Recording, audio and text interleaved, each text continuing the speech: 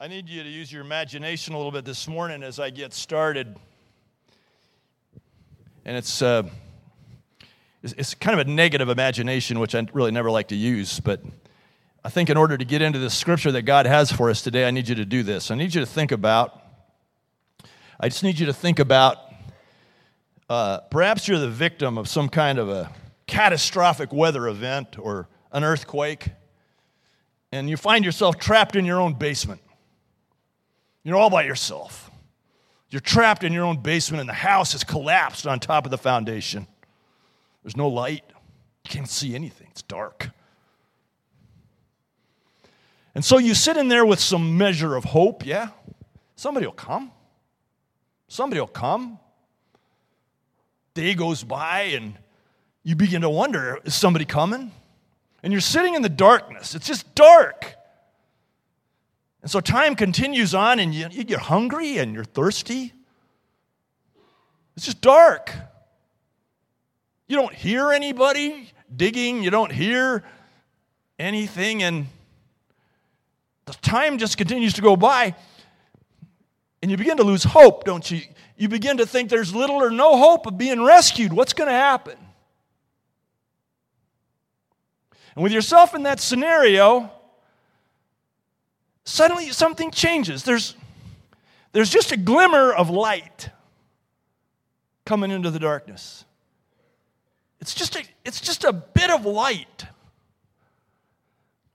You look at it and you're almost afraid to believe it's real. It's just a bit of light. And you start to wonder, have I been in here so long that I'm just hallucinating that light? But as you look at it, you discover that the light's getting a little bit brighter. And your darkness is pierced by light, and your hopelessness, your despair, gives way to hope. In that situation, you can begin to understand how the people of Israel may have felt when Isaiah uttered this prophecy in Isaiah chapter 9. This was in the 8th century BC, and Assyria was this mounting world power to the north. Now keep in mind that Israel had always lived precariously as a small nation between the powerful Egypt and the powerful whoever was in charge of the north at the time. And they were living in this situation where this impending military power was coming on them. They had been warned by prophets, and they lived in this sense of despair, this hopelessness, because they were just a small nation. They'd forgotten God.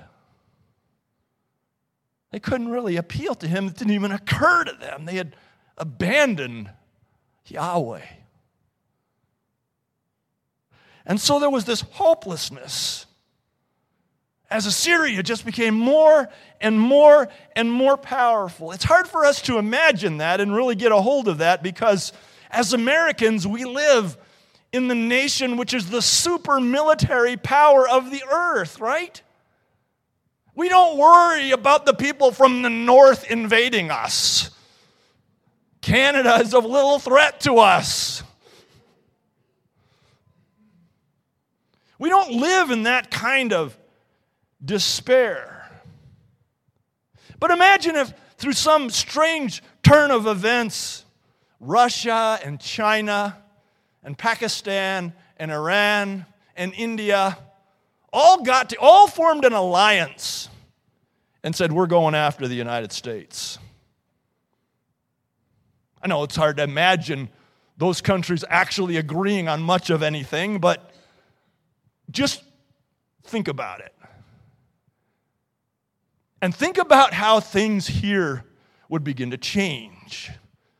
And your sense of security would begin to change.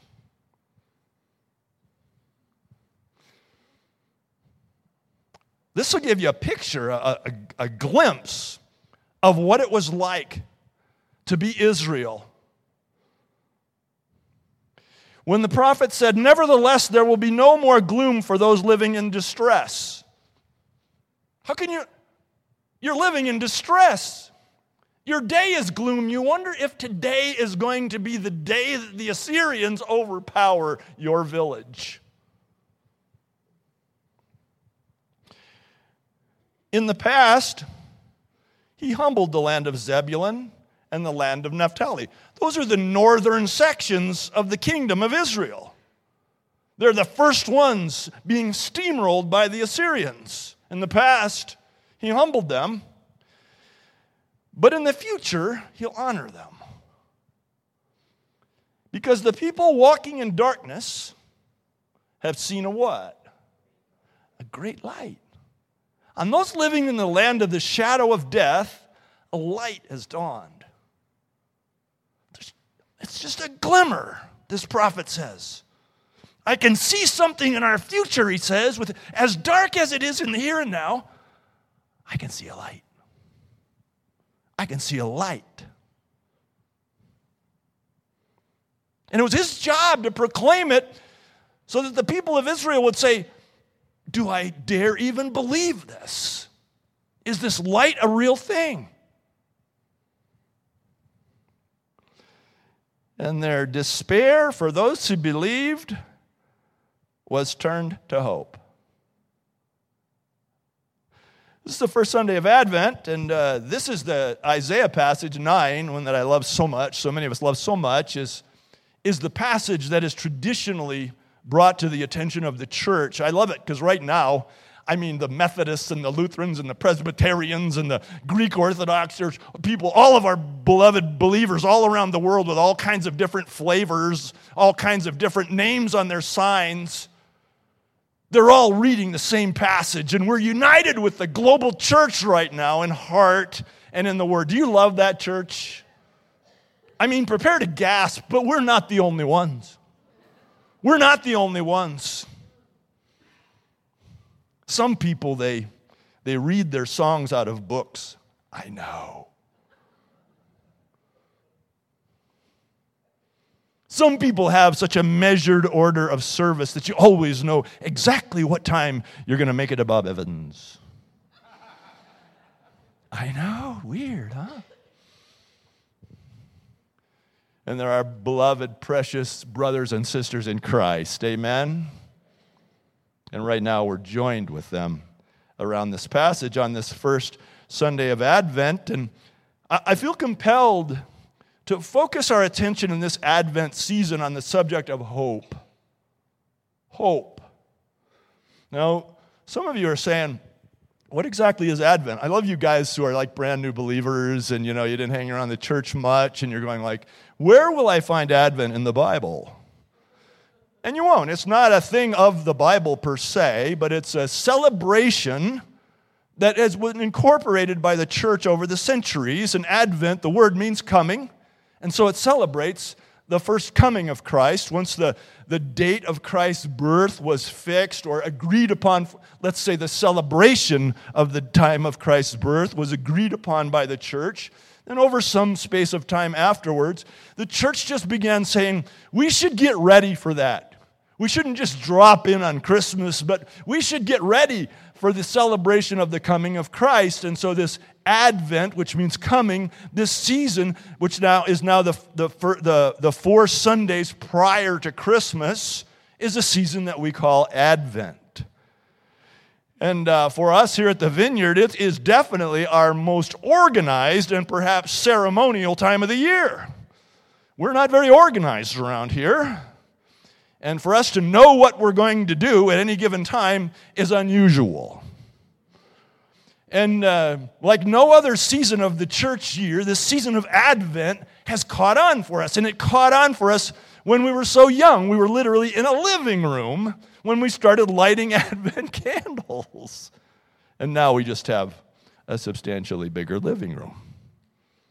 And we light these Advent candles. Here at the Vineyard, we celebrate Advent in four particular ways. One, each Sunday of Advent, we'll focus on Advent. We'll light another one of the candles, and we'll focus on one of the scriptures from Advent. We'll join with the rest of the church globally to just read these scriptures and appreciate these scriptures and invite the Holy Spirit to come and speak to us in these scriptures. That's one way we celebrate Advent.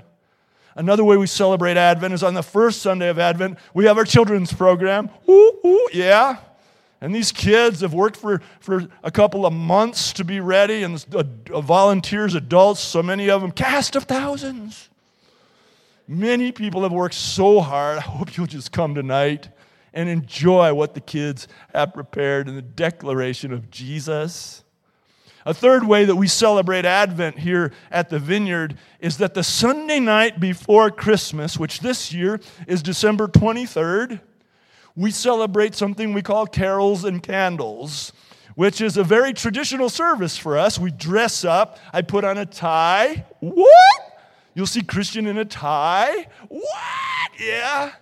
And we dress up, and it's very traditional. We sing traditional Christmas songs. I bring a brief Christmas message, and we play with fire. Everybody gets a candle. And it's really a great time. And one of the things about Carols and Candles is that in all the years we've done, here's an assurance I can almost give you, nothing weird has happened. So it's a good time to invite your friends. You know how you want to bring some friends to the Vineyard, but you don't want it to be that Sunday where the weirdness breaks out? Who knows what I'm talking about, right?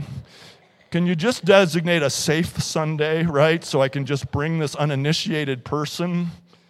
And I can never guarantee that, right? But I will say that in 25 years of having Carols and Candles, nothing weird has ever happened. So it's probably the safe service to bring a friend to. We dress up for that.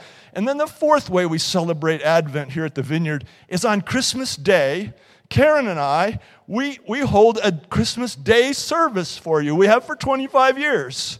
And on Christmas morning at 10 o'clock, she and I sit up here, and I play my guitar, and we sing some songs, and we let the kids talk, and we share a little bit of this and a little bit of that, and then we go. And it's a wonderful way to punctuate the Christmas Day celebration between the breaking of the toys and going to Grandma's, right? And you just come at 10 o'clock, and you don't have to dress up for that. We have people who come in their pajamas, all right? And so in these four ways, we love to celebrate Advent. And what it is it's a preparation, isn't it, for the full celebration, the full appreciation of the coming of Jesus Christ. And as I said, I feel compelled to focus on the subject of hope throughout this Advent season. Why hope? And it's because so many of you are so hungry for hope right now. As I prayed, as I live among you, I see that so many of you are so hungry for some hope in your life right now. And there are a number of you who have lost loved ones. You've lost them. They've just gone to heaven. And you want hope. You want something to come into that place that's been left empty. There are others of you who have just suffered personal loss. You have personal situations going on where you just feel like, if I could just get a glimmer. You're almost worn down by it. If I could just get a glimmer of hope.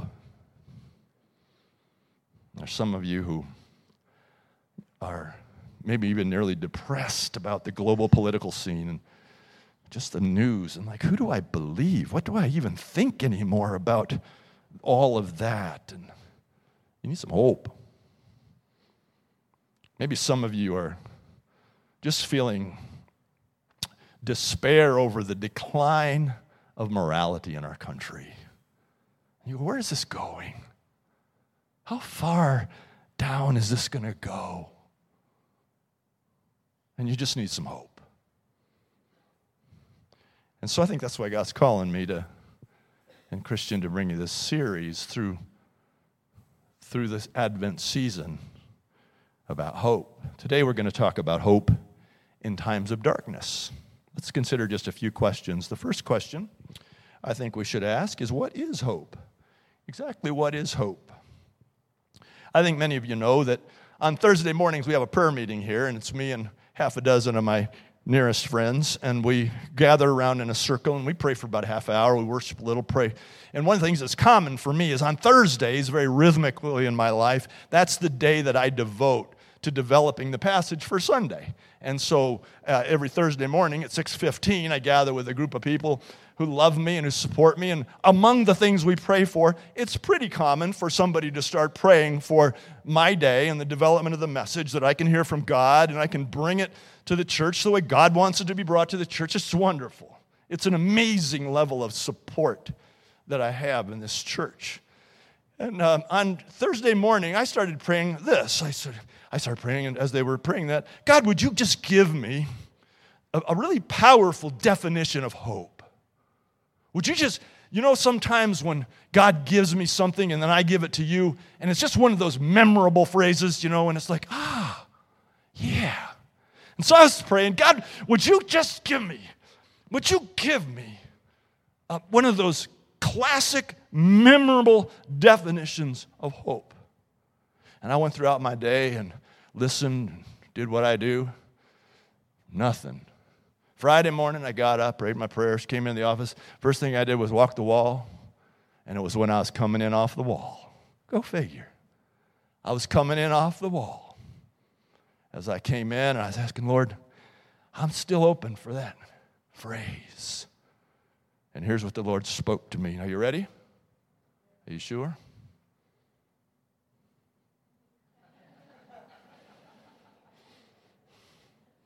See what I mean? I did what you just did. With such a reverential spirit, I just said, seriously, Lord?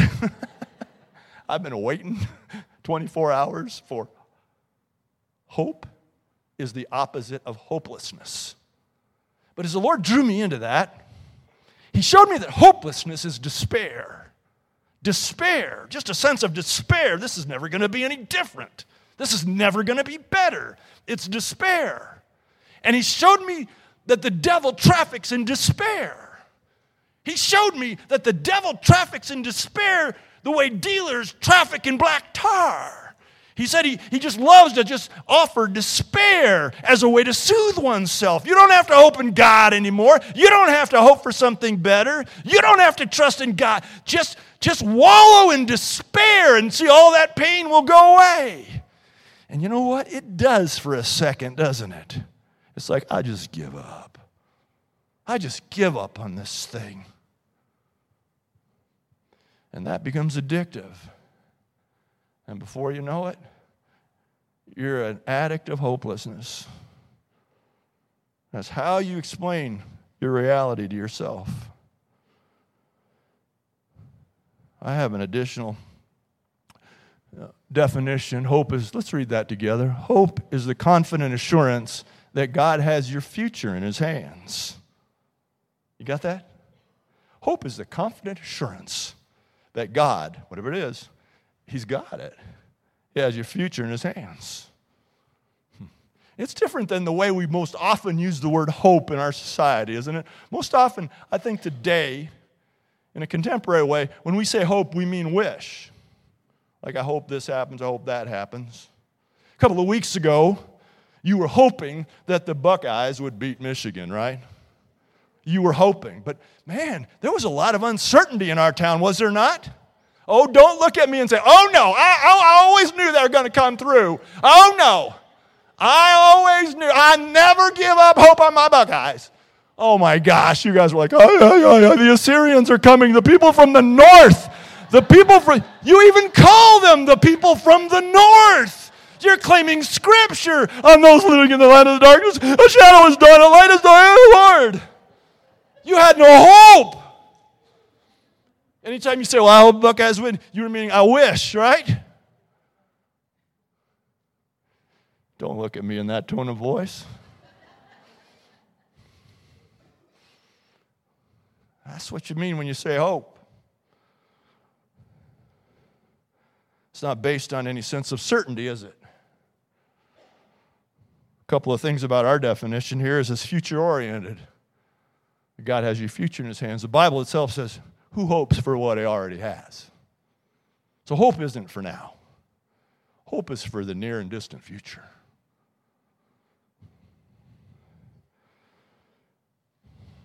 Hope compares the present to the future and invites God to create the picture. It's a confident assurance. It's a sense of powerful confidence. And it's confident because it's based on the promises of God. It's based on God and the character of God. You know, all of our hope in life is based on something. So when we say, I hope I can keep my job during this time of downsizing, you're basing your hope perhaps on, your years of positive performance or someone you know in the decision-making world about that. Your hope is based on something, but it's uncertain. I hope I get a good report from the oncologist, and maybe you're just focusing on the statistics that 72% of these particular kinds of tumors are benign, and you're placing your hope in something that you know. Hope is always based on something. Well, I hope. But the problem is there's no certainty to those things, is there? It's because the only sure thing in our life is God. So when you base your hope on God, the promises of God, then you have certainty. You have a confident assurance that God has your future in His hands. Amen? All right. What does hope have to do with light, you might ask? Well, a little light breaking into your darkness can change everything. In Isaiah chapter 9, verse 2, let's go ahead and read that together. The people walking in darkness have seen a great light. On those living in the land of the shadow of death, a light has dawned. A little light piercing your darkness can change everything. And hope pierces hopelessness in the same way that light pierces darkness. 1 John 1:5 says that God is light. In Him there is no darkness at all. So when we invite God into our present reality, He pierces our darkness with light. And there's an automatic product of hope when we place our hope in God. Some of you just need a glimmer of light in your darkness right now, don't you? You just need a glimmer of light. It's dark. You've got some dark realities in your life. Some of them have been visited on you, and some of them are perhaps the choice of your own, or the product of your own choices. But you're in a dark basement, and you want some hope. Just something to break through. Well, put your hope in God. The last question really is, how can I access His hope? How can I get that? Oh, how fun. Told you. How can I access His hope? How do you get hope in the darkness? By staring at the light. Can you imagine yourself in that situation? Just going, is that light? Do I even dare believe that that's light? In that darkness, in your basement, you couldn't help but stare at the light, could you? Because it would be your only hope. Is that light getting bigger? How do you get hope in your darkness? By staring at the light. Book of Hebrews says, fix your eyes on Jesus. Fix your eyes on Jesus, who for the joy set before Him endured the what? Cross, scorning its shame. Fix your eyes on Jesus. We do this through the cross. We do this by focusing on the cross. In Hebrews chapter 6, verses 19 and 20, the Bible says, we have this hope as an anchor for the soul, firm and secure. It enters the sanctuary behind the curtain. That's what Jesus did for us, where Jesus, who went before us, has entered on our behalf. And all of your hopelessness can be overcome by light when you stare at the cross. Are you in hopelessness because of the death of a loved one? Well, stare at the cross. Just look at the cross. And hear the one who inspired these words from Paul. Now we know that if the earthly tent we live in is destroyed, we have a building from God, an eternal house in heaven, not built by human hands. Focus at the cross. Just stare at the cross. Are you worrying about some provision for the future? Perhaps even your retirement? Is that even going to work? Well, stare at the cross from the one who inspired these words, and my God shall supply all of your needs according to his riches and glory by Christ Jesus. Stare at the cross. Are you worrying that you might lose your job and lose your ability to bring home a paycheck? Well, stare at the cross. And the one on the cross who died for us said this, seek first the kingdom of God and his righteousness, and all these things that you need will be added to you. Are you in some kind of addiction from which you can't seem to break loose? Well, stare at the cross. Stare at the cross and the one who said, you will know the truth, and the truth will set you free, and if the Son sets you free, you're free indeed. There's freedom in the cross. Is there a crisis in your family? Are people spinning out of control? Are your children not moving in the way that you'd hope they would move? Well, stare at the cross to the one who inspired Solomon to say, train up a child in the way he's old, and when he's old, or in the way he should go, and when he's old, he'll not depart from it. You say, well, he's older. Yeah, but he's not old. Is he old yet? Well, then have hope in the confidence of that word. Maybe your hopelessness comes from this sense of society spinning out of control. Did you know that the Bible says in the book of Job, to God, no plan of yours can be thwarted? We are not in control. God is. We are not in control. God is. Take hope in that.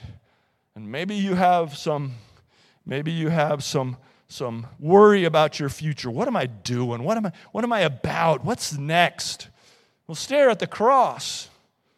The one who inspired Solomon to say, God makes all things beautiful in his time. In his time. Stare at the cross. To the one who inspired Paul to say that I consider our present sufferings not worth comparing to the glory that will be revealed in us. Stare at the cross. Have you been to the cross? Have you been to the cross? Have you come to that defining moment in your life where you realized your need of Jesus Christ, Savior and Lord of your life, and you realized from the very revelation of Scripture that that is a personal decision? Yet to all who received him, to those, he talks about people who reject him, yet to all who received him, to those who believed on his name, he gave the right to them to become the children of God. Have you been to the cross? Have you come to the place of awareness of your need of Jesus Christ in your life as your Savior? Have you been to the cross? Believing about Jesus doesn't cut it. James says the demons believe and tremble. Have you been to the cross? It's the cross where you find the hope of eternal life. It's the cross. Are you living from the cross? You say, hey, I've been to the cross. Are you living from the cross? I venture to say that if you are dwelling in hopelessness, you have wandered from the cross. You're not living from the cross as you once were, where the cross and the beautiful shadow of the cross across your life just cast light on everything. Are you living from the cross? That confidence that not only are you saved, but that God has your here and now, and to put your hope in him. So whatever your darkness is, just inviting God to come in and pierce that darkness. Because when you live from the cross, you'll always have hope. I may not be speaking to everybody today, I don't know. But I'm speaking to some of you. And some of you are saying, I am living in a dark despair. There's something so important going on in my life that I just can't believe that I'm here. It's so dark, it's so hard to have any hope. Could you just dial that up to God right now? You just put it together in a little package, a big package maybe. Could you just bring it to the cross? Yeah, maybe you're already Christian, you've already been to the cross for your salvation, but maybe you're carrying this all by yourself and you just want to bring that to the cross. You don't want to bear the load anymore? You don't want to accept the devil's black tar? You say, I want hope. Jeremiah says that hope is what God promises to his people, to give you a hope and a future. You just dial that up. And if you're not a person who's really just sort of resonating with this message today, can you just be patient for a minute? Because some of your dear brothers and sisters are so grateful for this moment.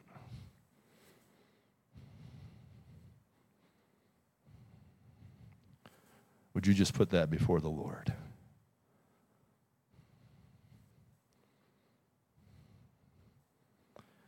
And let light pierce your darkness.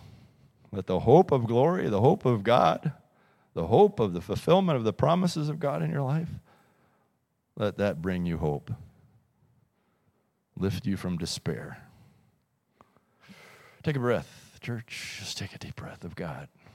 Just breathe him in. Just take a deep breath.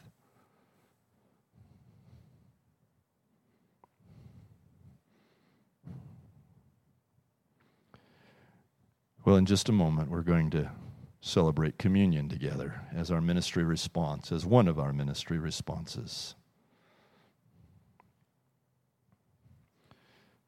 We're going to come to these tables, and we're going to get some of the cup, and we're going to get some of the bread, and we're going to go back and sit in our seats and worship God. And then I'm going to come back and lead us all in taking the one who is our hope inside of us.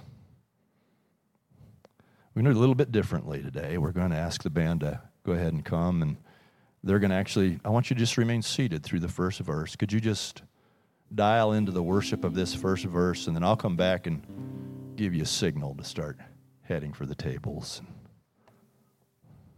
I'd also like to speak to those of you who, when I said, have you been to the cross, and you say no, are you ready? Pastor Christian will be standing right over here by this door. He's a great guy, trustworthy guy. And if you're a person who say, I want to go to the cross, I want to take care of that. And while people are coming up for the communion lines, you could just go over to Christian and his whole purpose, please, leave him alone unless you want to go to the cross today, okay?